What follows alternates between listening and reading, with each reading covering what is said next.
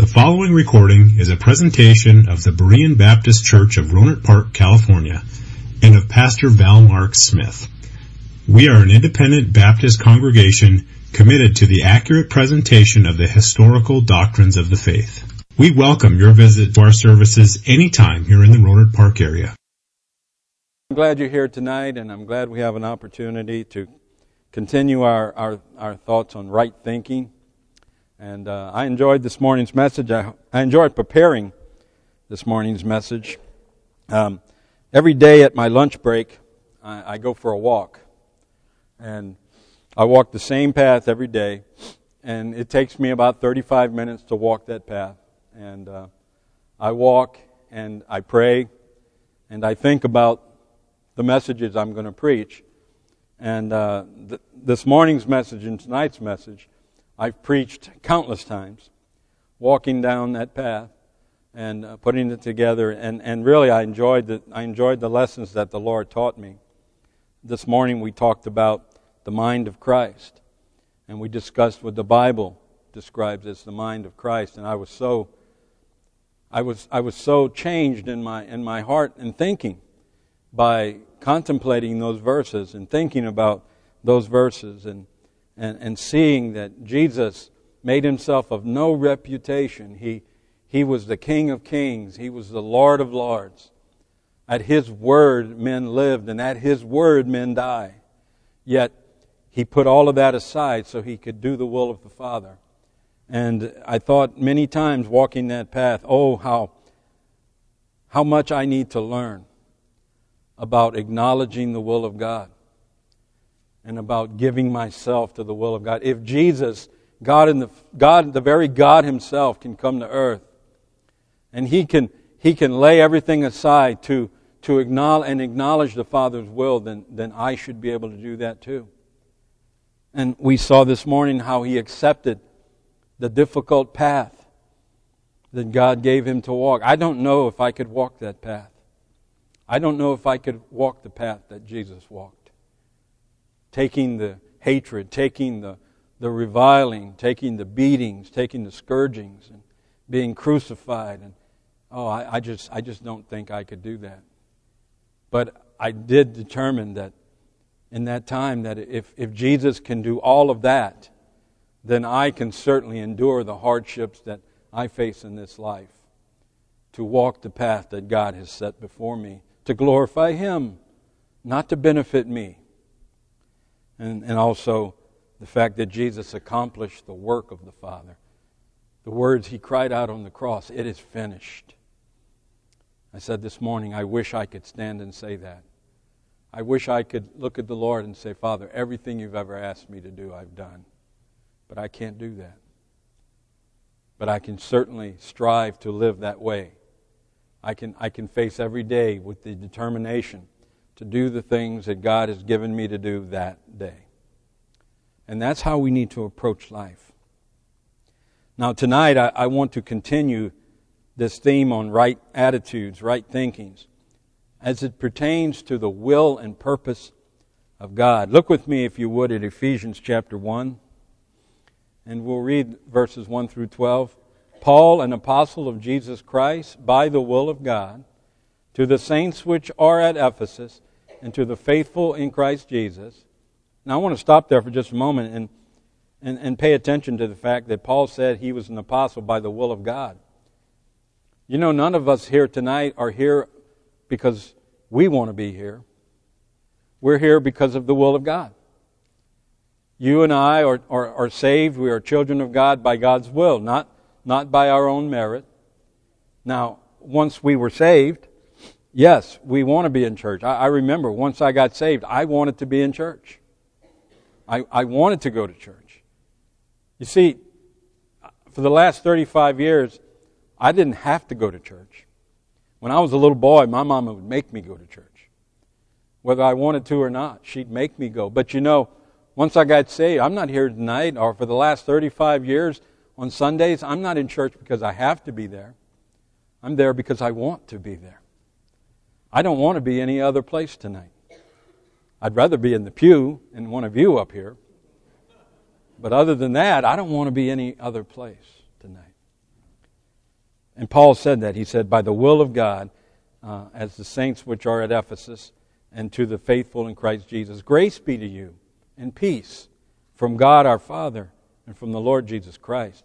Blessed be the God and Father of our Lord Jesus Christ, who hath blessed us with all spiritual blessings in heavenly places in Christ, according as He hath chosen us in Him before the foundation of the world, that we should be holy and without blame before Him in love, having predestinated us unto the adoption of children by Jesus Christ to Himself, according to the good pleasure of His will. Here, I want you to notice that. All that Paul just mentioned was all according to the good pleasure of God's will. To the praise of the glory of His grace, wherein He hath made us accepted in the Beloved, in whom we have redemption through His blood, the forgiveness of sins according to the riches of His grace, wherein He hath abounded toward us in all wisdom and prudence, having made known unto us the mystery of His will. There we see the will of God, according to His good pleasure, which He hath purposed in Himself, that in the dispensation of the fullness of times He might gather together in one all things in Christ, both which are in heaven and which are on earth, even in Him, in whom also we have obtained an inheritance, being predestinated according to the purpose of Him who worketh all things after the counsel of His own will, that we should be to the praise of His glory, who first trusted in Christ. And here in this passage, in this section of Scripture, we see Paul constantly reminding us what we have according to God's will, and that what we do have is according to to His pleasure and to His purpose. And that's important that we understand that. It's important that we understand our salvation is according to God's will and purpose. And the strength that we receive and the blessings that we receive from God every day are for His will and His purpose. Okay, now let's look together, if you would, at Romans chapter 8. Just flip over a few pages to Romans chapter 8. And I'll begin reading at verse number 28. And we know that all things work together for good to them that love God, to them who are the called according to His purpose, for whom He did foreknow, He also did predestinate to be conformed to the image of His Son, that He might be the firstborn among many brethren. Moreover, whom He did predestinate, them He also called, and whom He called, them He also justified, and whom He justified, them He also glorified. Let's pray before we go on anymore. Father, thank you. Thank you for the grace that we have. Thank you, Lord, for the gift of salvation that we enjoy tonight. And Lord, help us tonight to have the right attitude, the right thinking concerning your will and purpose in our lives. Help us tonight not to err and believe that we are the focus of everything that you do. For Lord, we are tools in your hand, and your purpose is to glorify yourself. So help us to see our part in this matter of your will and purpose, and help us tonight to have the right attitude in this. We ask in Jesus' name. Amen. My focus tonight is on Romans 8:28. Here we are told that all things work together for good. And it is this word good that I want to discuss tonight. Good is a subjective term. It is subject to the opinions of the individual. Now we all understand that Scripture is never translated subjectively. It is always translated definitively. I said good is a subjective term. What I consider good, you may not. And what you consider to be good, I may not. So we certainly can come to this term good and use it as the prosperity-driven generations of today use it. to teach their people that don't worry, no matter what you're going through right now, God's going to work it out for your good. Is that true? Because if that's true, then we all need to jump on board that bandwagon, right? But if that's not true, then we need to find out what God is talking about here in His Word when He says, "For we know that all things work together for good." Good is a term that cannot be applied to the individual, because what is good to me may not be good to you. Therefore, I must come to the conclusion that this term good is applied to the will and purpose of God, because actually the context of this passage of Scripture in Romans chapter 8 is talking about God's will and God's purpose in our lives. In other words, we could paraphrase this verse this way: we know that all things in the life of the believer work out according to the will and purpose of God. We know that all things in the life of the believer work out according to the will and purpose of God. Now this takes that verse out of the realm of the subjective and places it into the realm of the definitive. It also dispels the opinion that everything revolves around my personal happiness and well-being. It is historically evident that things do not always work out in this life for an individual's happiness and well-being, right? History proves that. If we were to fall victim to the philosophy of the prosperity-driven doctrines of today, then we would set ourselves up for great disappointment. I've come across many believers and heard many believers in the last 35 years tell me that they know that everything is going to be okay because God promised to work it out for us in His Word. And that philosophy is leading them right into a head-on collision with a semi-truck. Now, while it is certainly true that sometimes the events of our life end up well, right? I mean, sometimes the hardships we face and the things we go through, sometimes they work out okay. But this verse doesn't guarantee that they will. I mean, sometimes they work out okay. Shadrach, Meshach, and Abednego.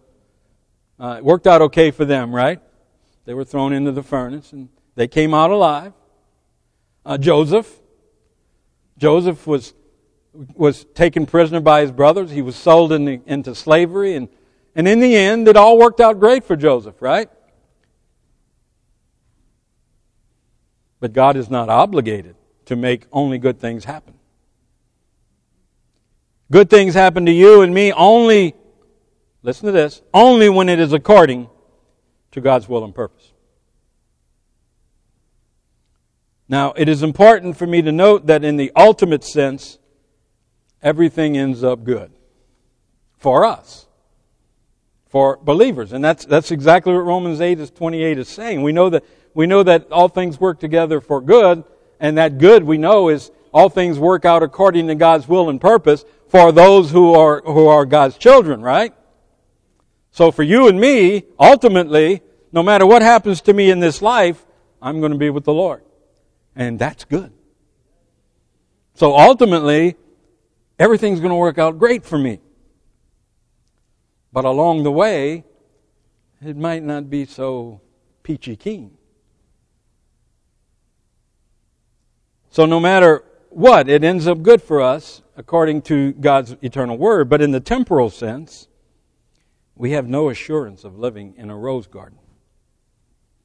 And I fear that far too many believers are misled by false doctrine. Far too many believers read this verse and use it the wrong way. And far too many believers are set up for great disappointment. And their life ends in bitterness and they end up in turmoil because God failed to keep a promise. At least they believe He did, but He did not. He did not. God does work out everything in our life according to His will and purpose. And sometimes that will and purpose may not be too nice. May not be what we consider good. So, with the time that I have tonight, and I want to be brief, allow me to share some thoughts with you. Now, we all face hardships. We all do. Everyone in this room. I mentioned in my Sunday school lesson a few weeks ago, we American Christians don't really know what suffering is. We really don't. We have no idea what it's like to suffer. We face hardships. And we face trials, and we face troubles, and we face disappointments. So when we do face these things, what should we do? What should our attitude be? Whether we are experiencing happiness and joy and prosperity, or whether we are experiencing hardships and disappointments and poverty, whichever end of that spectrum we're on, if we're in the middle somewhere, things are going pretty good, and wherever we are, what should our outlook be concerning all the things that we go through in our life? Let me share some thoughts with you, and we'll be done. Number one, when you face hardships or suffering, or when things are not going too well, number one, exalt the person of God. Exalt the person of God. Now I'm going to ask you to turn to some scriptures as we make each of these points. So turn with me, if you would, to Job chapter 1. Job chapter 1.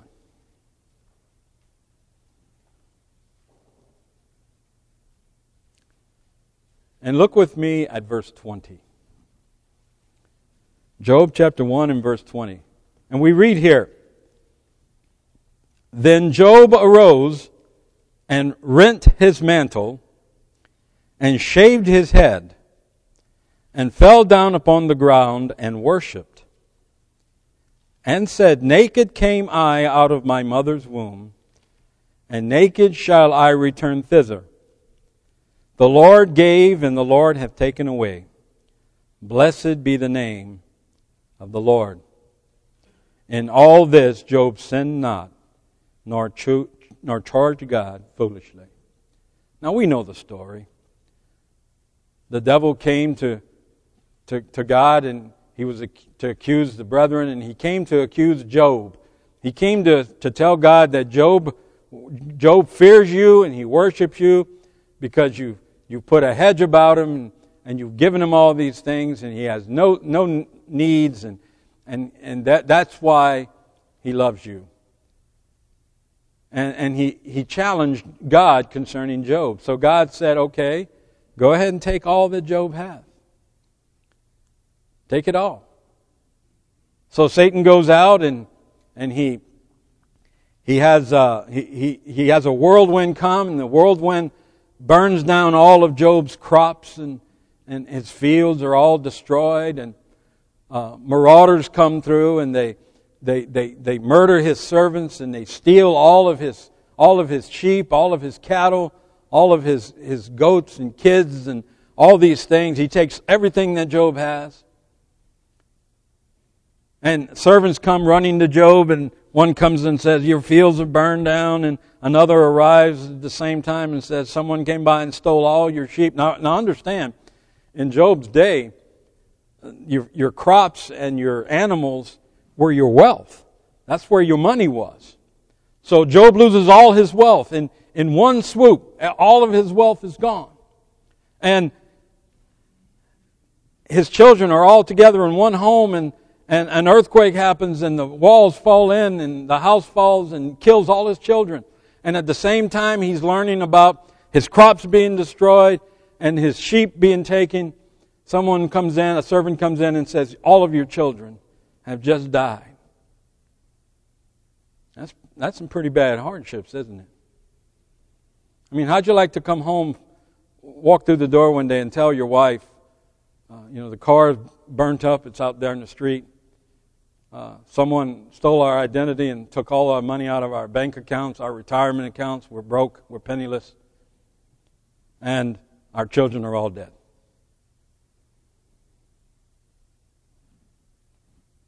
That would be an awful lot to handle, wouldn't it? But what did Job say? The Lord giveth, the Lord taketh away. Blessed be the name of the Lord. See, Job's faith, his happiness, wasn't tied up in his crops. Job's joy and peace wasn't tied up in his wealth. It wasn't even tied up in his children. I'm sure he loved his children. But you see, Job understood that the will and purpose of God was first and foremost in his life. And Job understood that God loved him, and that God only allowed the things in his life that God wanted him to have. And Job understood that this hardship was according to the will and purpose of God. And he said, the Lord gave, and the Lord took it away. But blessed be the name of the Lord. God is righteous in all things. We need to remember that. In a human sense, we might think Job had a reason to be bitter. He lived for God, and even God stated that he eschewed or hated evil. So on the surface, we might look at this and say, well, this just wasn't fair. This was unjust. Now, I've even had people tell me that. I just think God was unfair with what he did to Job. But remember this. God did not redeem my temporal life. Did you hear me? When God saved me, he did not save this flesh. In 1 Corinthians chapter 15, we read, in a moment, in the twinkling of an eye, at the last trump, for the trumpet shall sound, and the dead shall be raised incorruptible, and we shall be changed. For this corruptible must put on incorruption, and this mortal must put on immortality. It is appointed unto men once to die, the Bible says. And after this, the judgment. This flesh must be destroyed. God is not redeeming this flesh. He's not saving this flesh. He's not saving my temporal life. All the wealth I can amass in this life, all the goods I can possess, God is not interested in those things. None of those will he take with me. Oh, it's so important we understand that. This temporal life and our flesh are only important to us. In fact, the Bible tells us that God rejoices at the termination of this life. In Psalm 116 and verse 15, we read it in our congregational reading this morning. Precious in the sight of the Lord is the death of his saints. Listen, we base goodness in our life based upon what's happening, but you need to understand, God is not interested in those things. He didn't redeem your flesh. He didn't redeem this life. Matter of fact, this earth is going to be what? Destroyed. He's going to destroy this earth and create a new one. God's not interested in any of these things. You see, God wasn't concerned with Job's temporal happiness. He wasn't concerned with Job's flesh. He was concerned with his own will and purpose. He was concerned with stopping the mouth of Satan. And Job was the tool that God used in that moment to glorify his own name, and Job had the right attitude. He didn't become bitter. In fact, he didn't even feel sorry for himself. He simply praised God. So when you and I face hardships, We need to, as Job did, we need to see that God is working out His will and purpose. And whether it means good or not good for me is irrelevant. Because ultimately, I am redeemed and will be in the presence of the Lord. So if this temporal life must be consumed in order to fulfill the will and purpose of God, then blessed be the name of the Lord.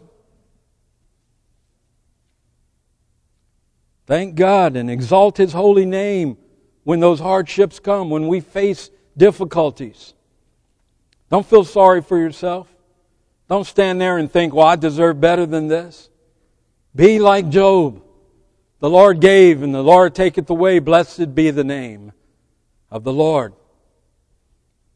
I know it's difficult and hard sometimes. We lose loved ones, and I've had people come to me and say, how can God possibly let a child die? Because God is not concerned with that child's temporal life. Where do you think that child is when he dies? That baby is taken to the presence of the Lord. And God isn't concerned with the temporal life. And by the way, just as an added, it isn't God that killed that child. It's sin. It isn't God that does all the things in this world. It's sin in this world that causes all of these terrible things. But when we face these hardships, exalt the name of Christ.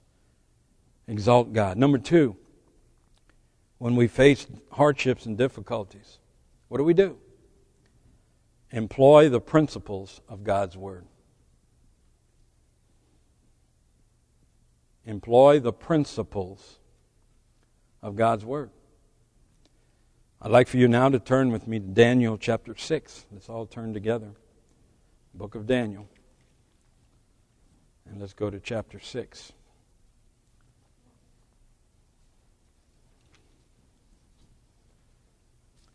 Daniel chapter 6, and beginning at verse 1.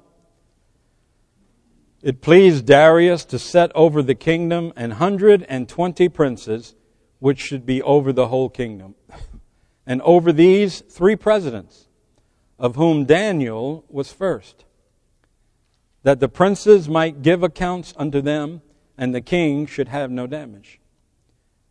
Look at verse 3. Then this Daniel was preferred above the presidents and princes, because an excellent spirit was in him. And the king thought to set him over the whole realm. Then the presidents and princes sought to find occasion against Daniel concerning the kingdom, but they could find no occasion nor fault, for as much as he was faithful. Neither was there any error or fault found in him. Then said these men, we shall not find any occasion against this Daniel, except we find it against him concerning the law of his God. That's a very interesting statement, isn't it? In other words, they said, if we're going to get Daniel, we're going to have to find some way to trip him up in his law of God. That's how devoted Daniel was to the Word of God. Daniel was preferred, the Bible tells us, because of an excellent spirit. In other words, he had a good attitude. And he had a good attitude because he lived by the Word of God. The Bible gives us 2 incidents where Daniel refused to take the safe road and chose rather to obey biblical principles. Now don't lose Daniel chapter 6, but turn to Daniel chapter 1. Excuse me. Turn to Daniel chapter 1 and look at verse 8. We read here, but Daniel purposed in his heart that he would not defile himself with the portion of the king's meat, nor with the wine which he drank. Therefore he requested of the prince of the eunuchs that he might not defile himself. Now this is referring, of course, to the Jewish dietary laws. And the food that Daniel was given to eat, he refused to eat it because it would violate the Word of God. And Daniel was not going to defile himself with the king's meat. I could park right there and preach for years. Daniel refused to dine on the king's meat. How many Christians are there tonight who dine off the world's provisions? Who push the principles of God aside and feast on the world? We all know people like that. But before we get too puffed up, we do the same thing at times. Every one of us in this room is guilty at times of laying aside the principles of God's Word and doing what our heart desires. But Daniel, the Bible says, had an excellent spirit. He refused to defile himself. Now turn back to Daniel chapter 6 and let's go to verse 10.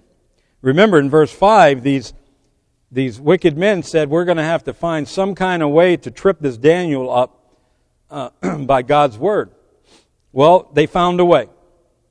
They found a way. They knew that Daniel prayed every day to his God. 3 times a day he prayed. So they went to King Darius and they puffed up his pride and said, "Oh, King, you're the greatest, you're the mightiest, you're the best thing. All the women swoon when you walk by, and all the children love you, and all the men love you." And they said, Darius, you ought to pass a law that says no man can make a petition to any god except you. And Darius liked that.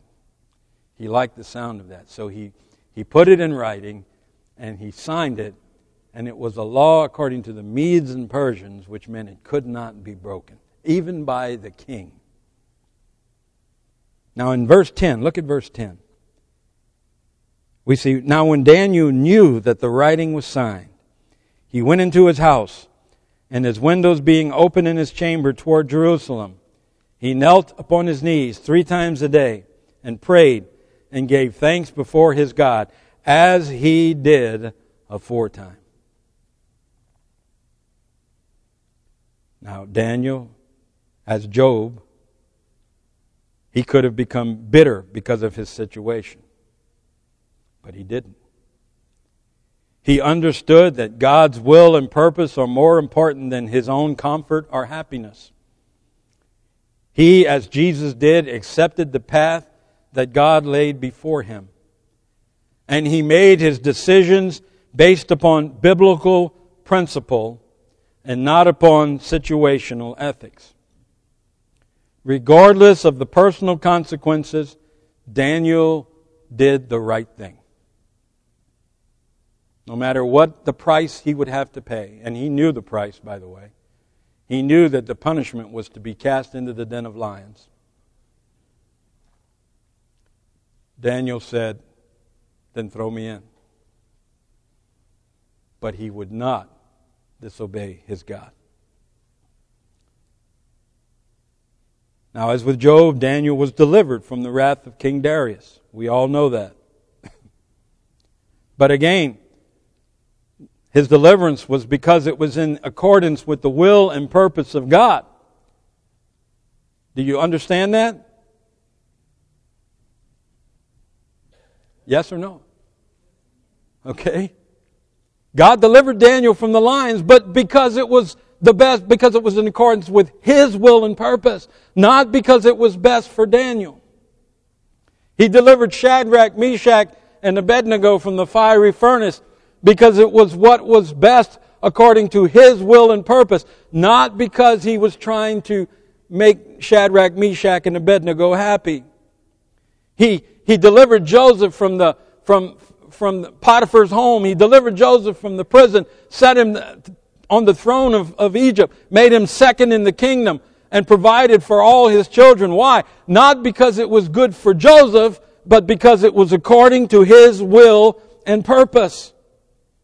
God delivered Job from the heap of the garbage pile and cleaned his body and took away all the disease and gave him back his crops and gave him back his sheep and goat, tenfold as a matter of fact, and gave him back his children.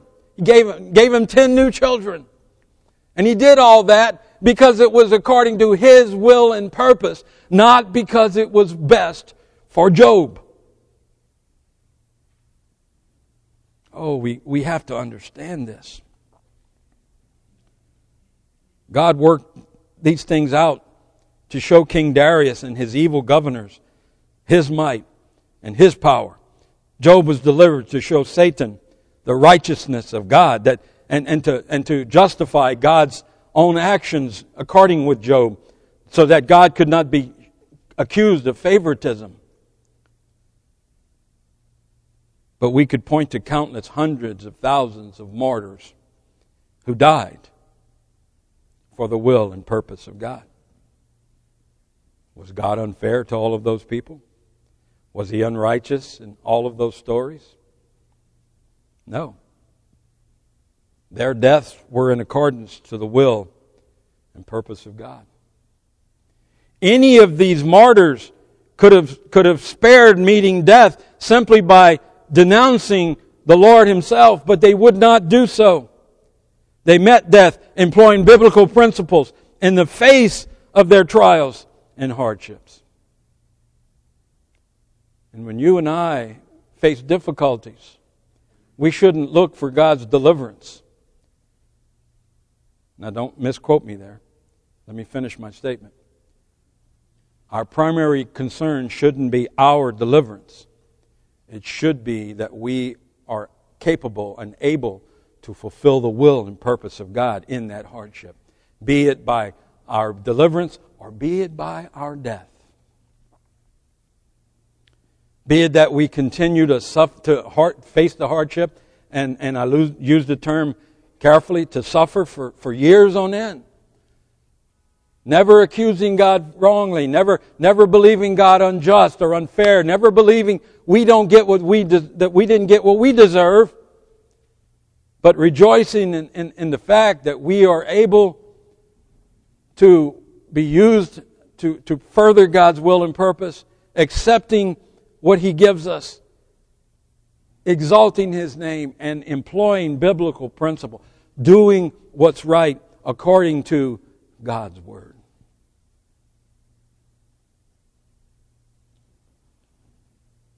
And then thirdly tonight and lastly, what do we do when we face these hardships? As I said earlier, do we just quit? Do we just give up? Do we sit down and say, I can't do this? No. We exalt the name of God. We employ the principles of God's Word. And then thirdly, we embrace the promises of God. Embrace the promises of God. Turn with me now to 2 Timothy chapter 4. Let's all go together to 2 Timothy chapter 4.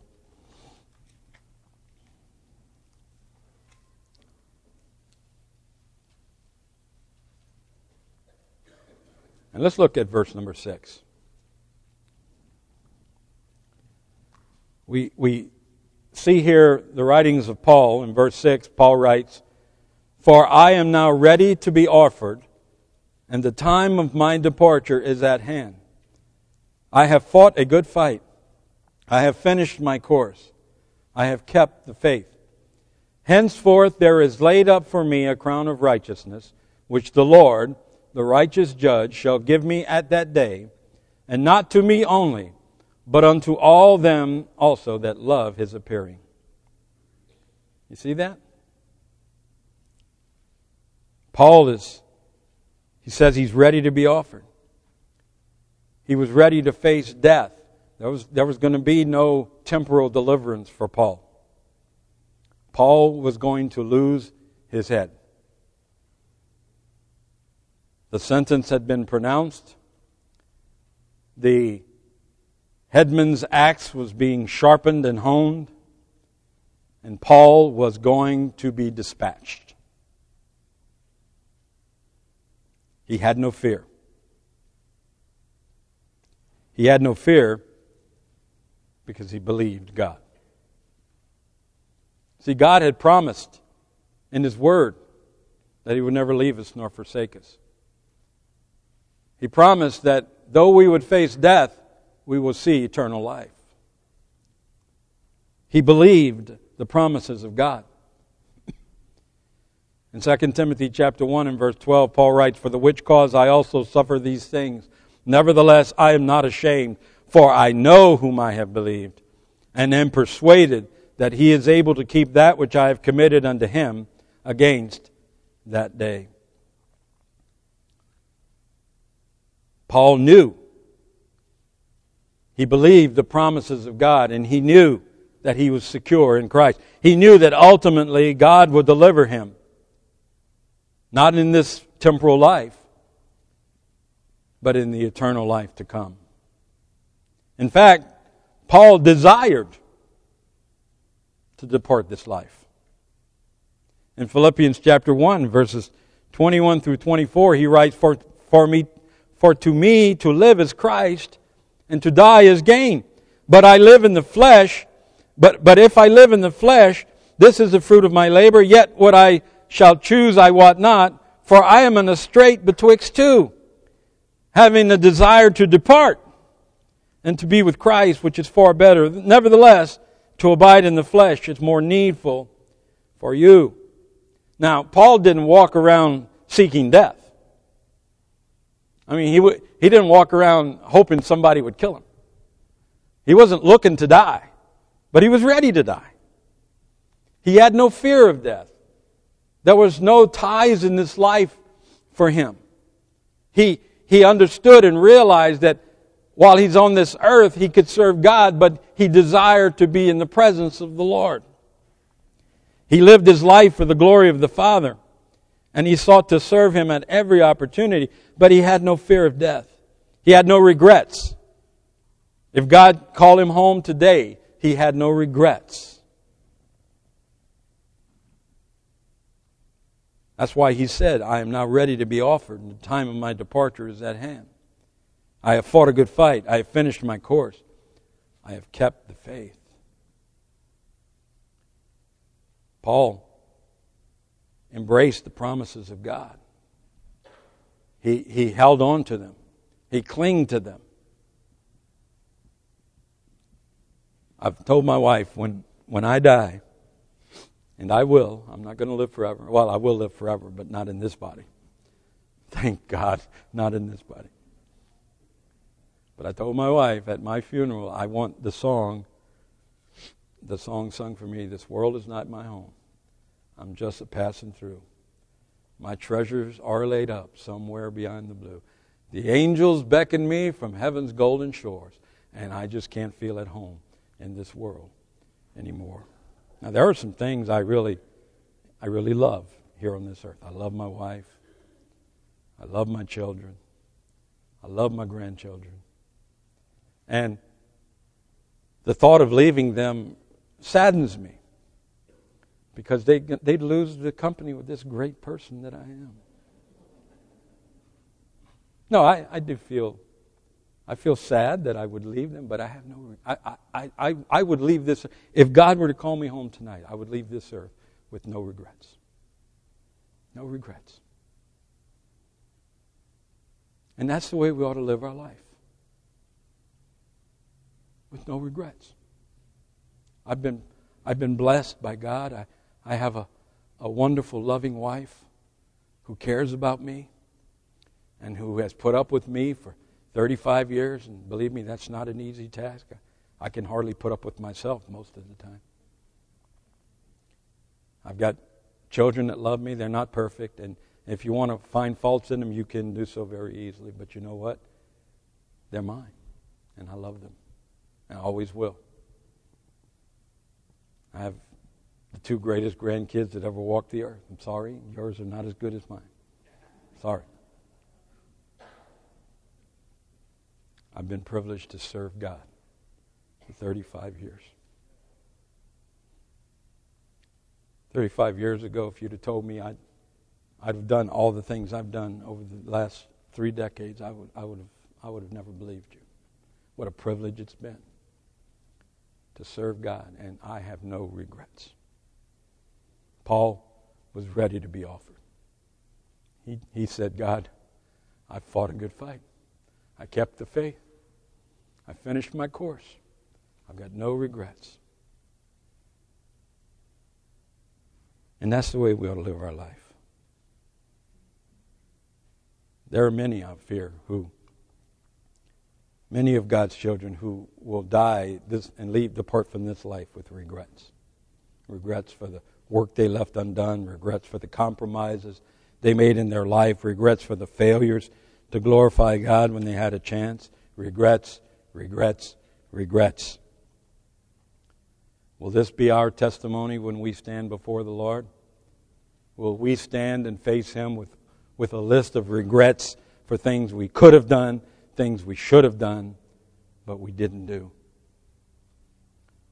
You see, Paul embraced the promises of God. He knew that he could depend on the Lord.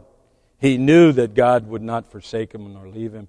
And he knew that this life was not his final destination. Tonight I implore all here to examine your attitudes concerning all the things we've discussed today. All the things concerning the mind of Christ, and the things tonight concerning the will and purpose of God. And I know that there are so many more things I could have and probably should have said. But as I said this morning, what say ye concerning the Word of God? Let's pray. Father, I pray that all of us here in this room tonight would understand that what's important here is not our happiness. It's not our comfort. It's not our joy. What's important here is your will and your purposes. And Lord, I pray that we would face every day and every event in our life understanding that this temporal life is unimportant to you. You're not here to redeem this earth. You're not here to redeem this temporal life. You're not here to redeem this flesh. And Lord, you don't put any importance in these things other than that they be used to glorify you.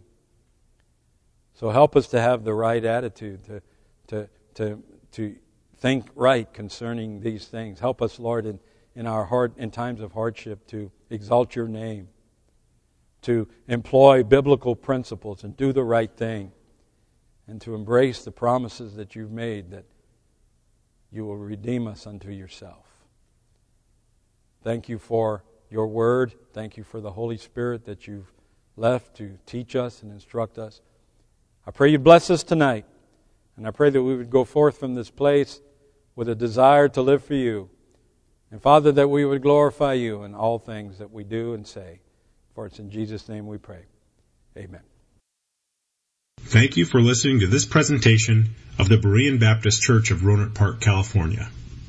If you would like further information about our church, please feel free to call us at area code 707-584-7275 or write to us at Berean Baptist Church, 6298 Country Club Drive, Rohnert Park, California, 94928. Additionally, you may visit us on the World Wide Web at www.bbaptist.org.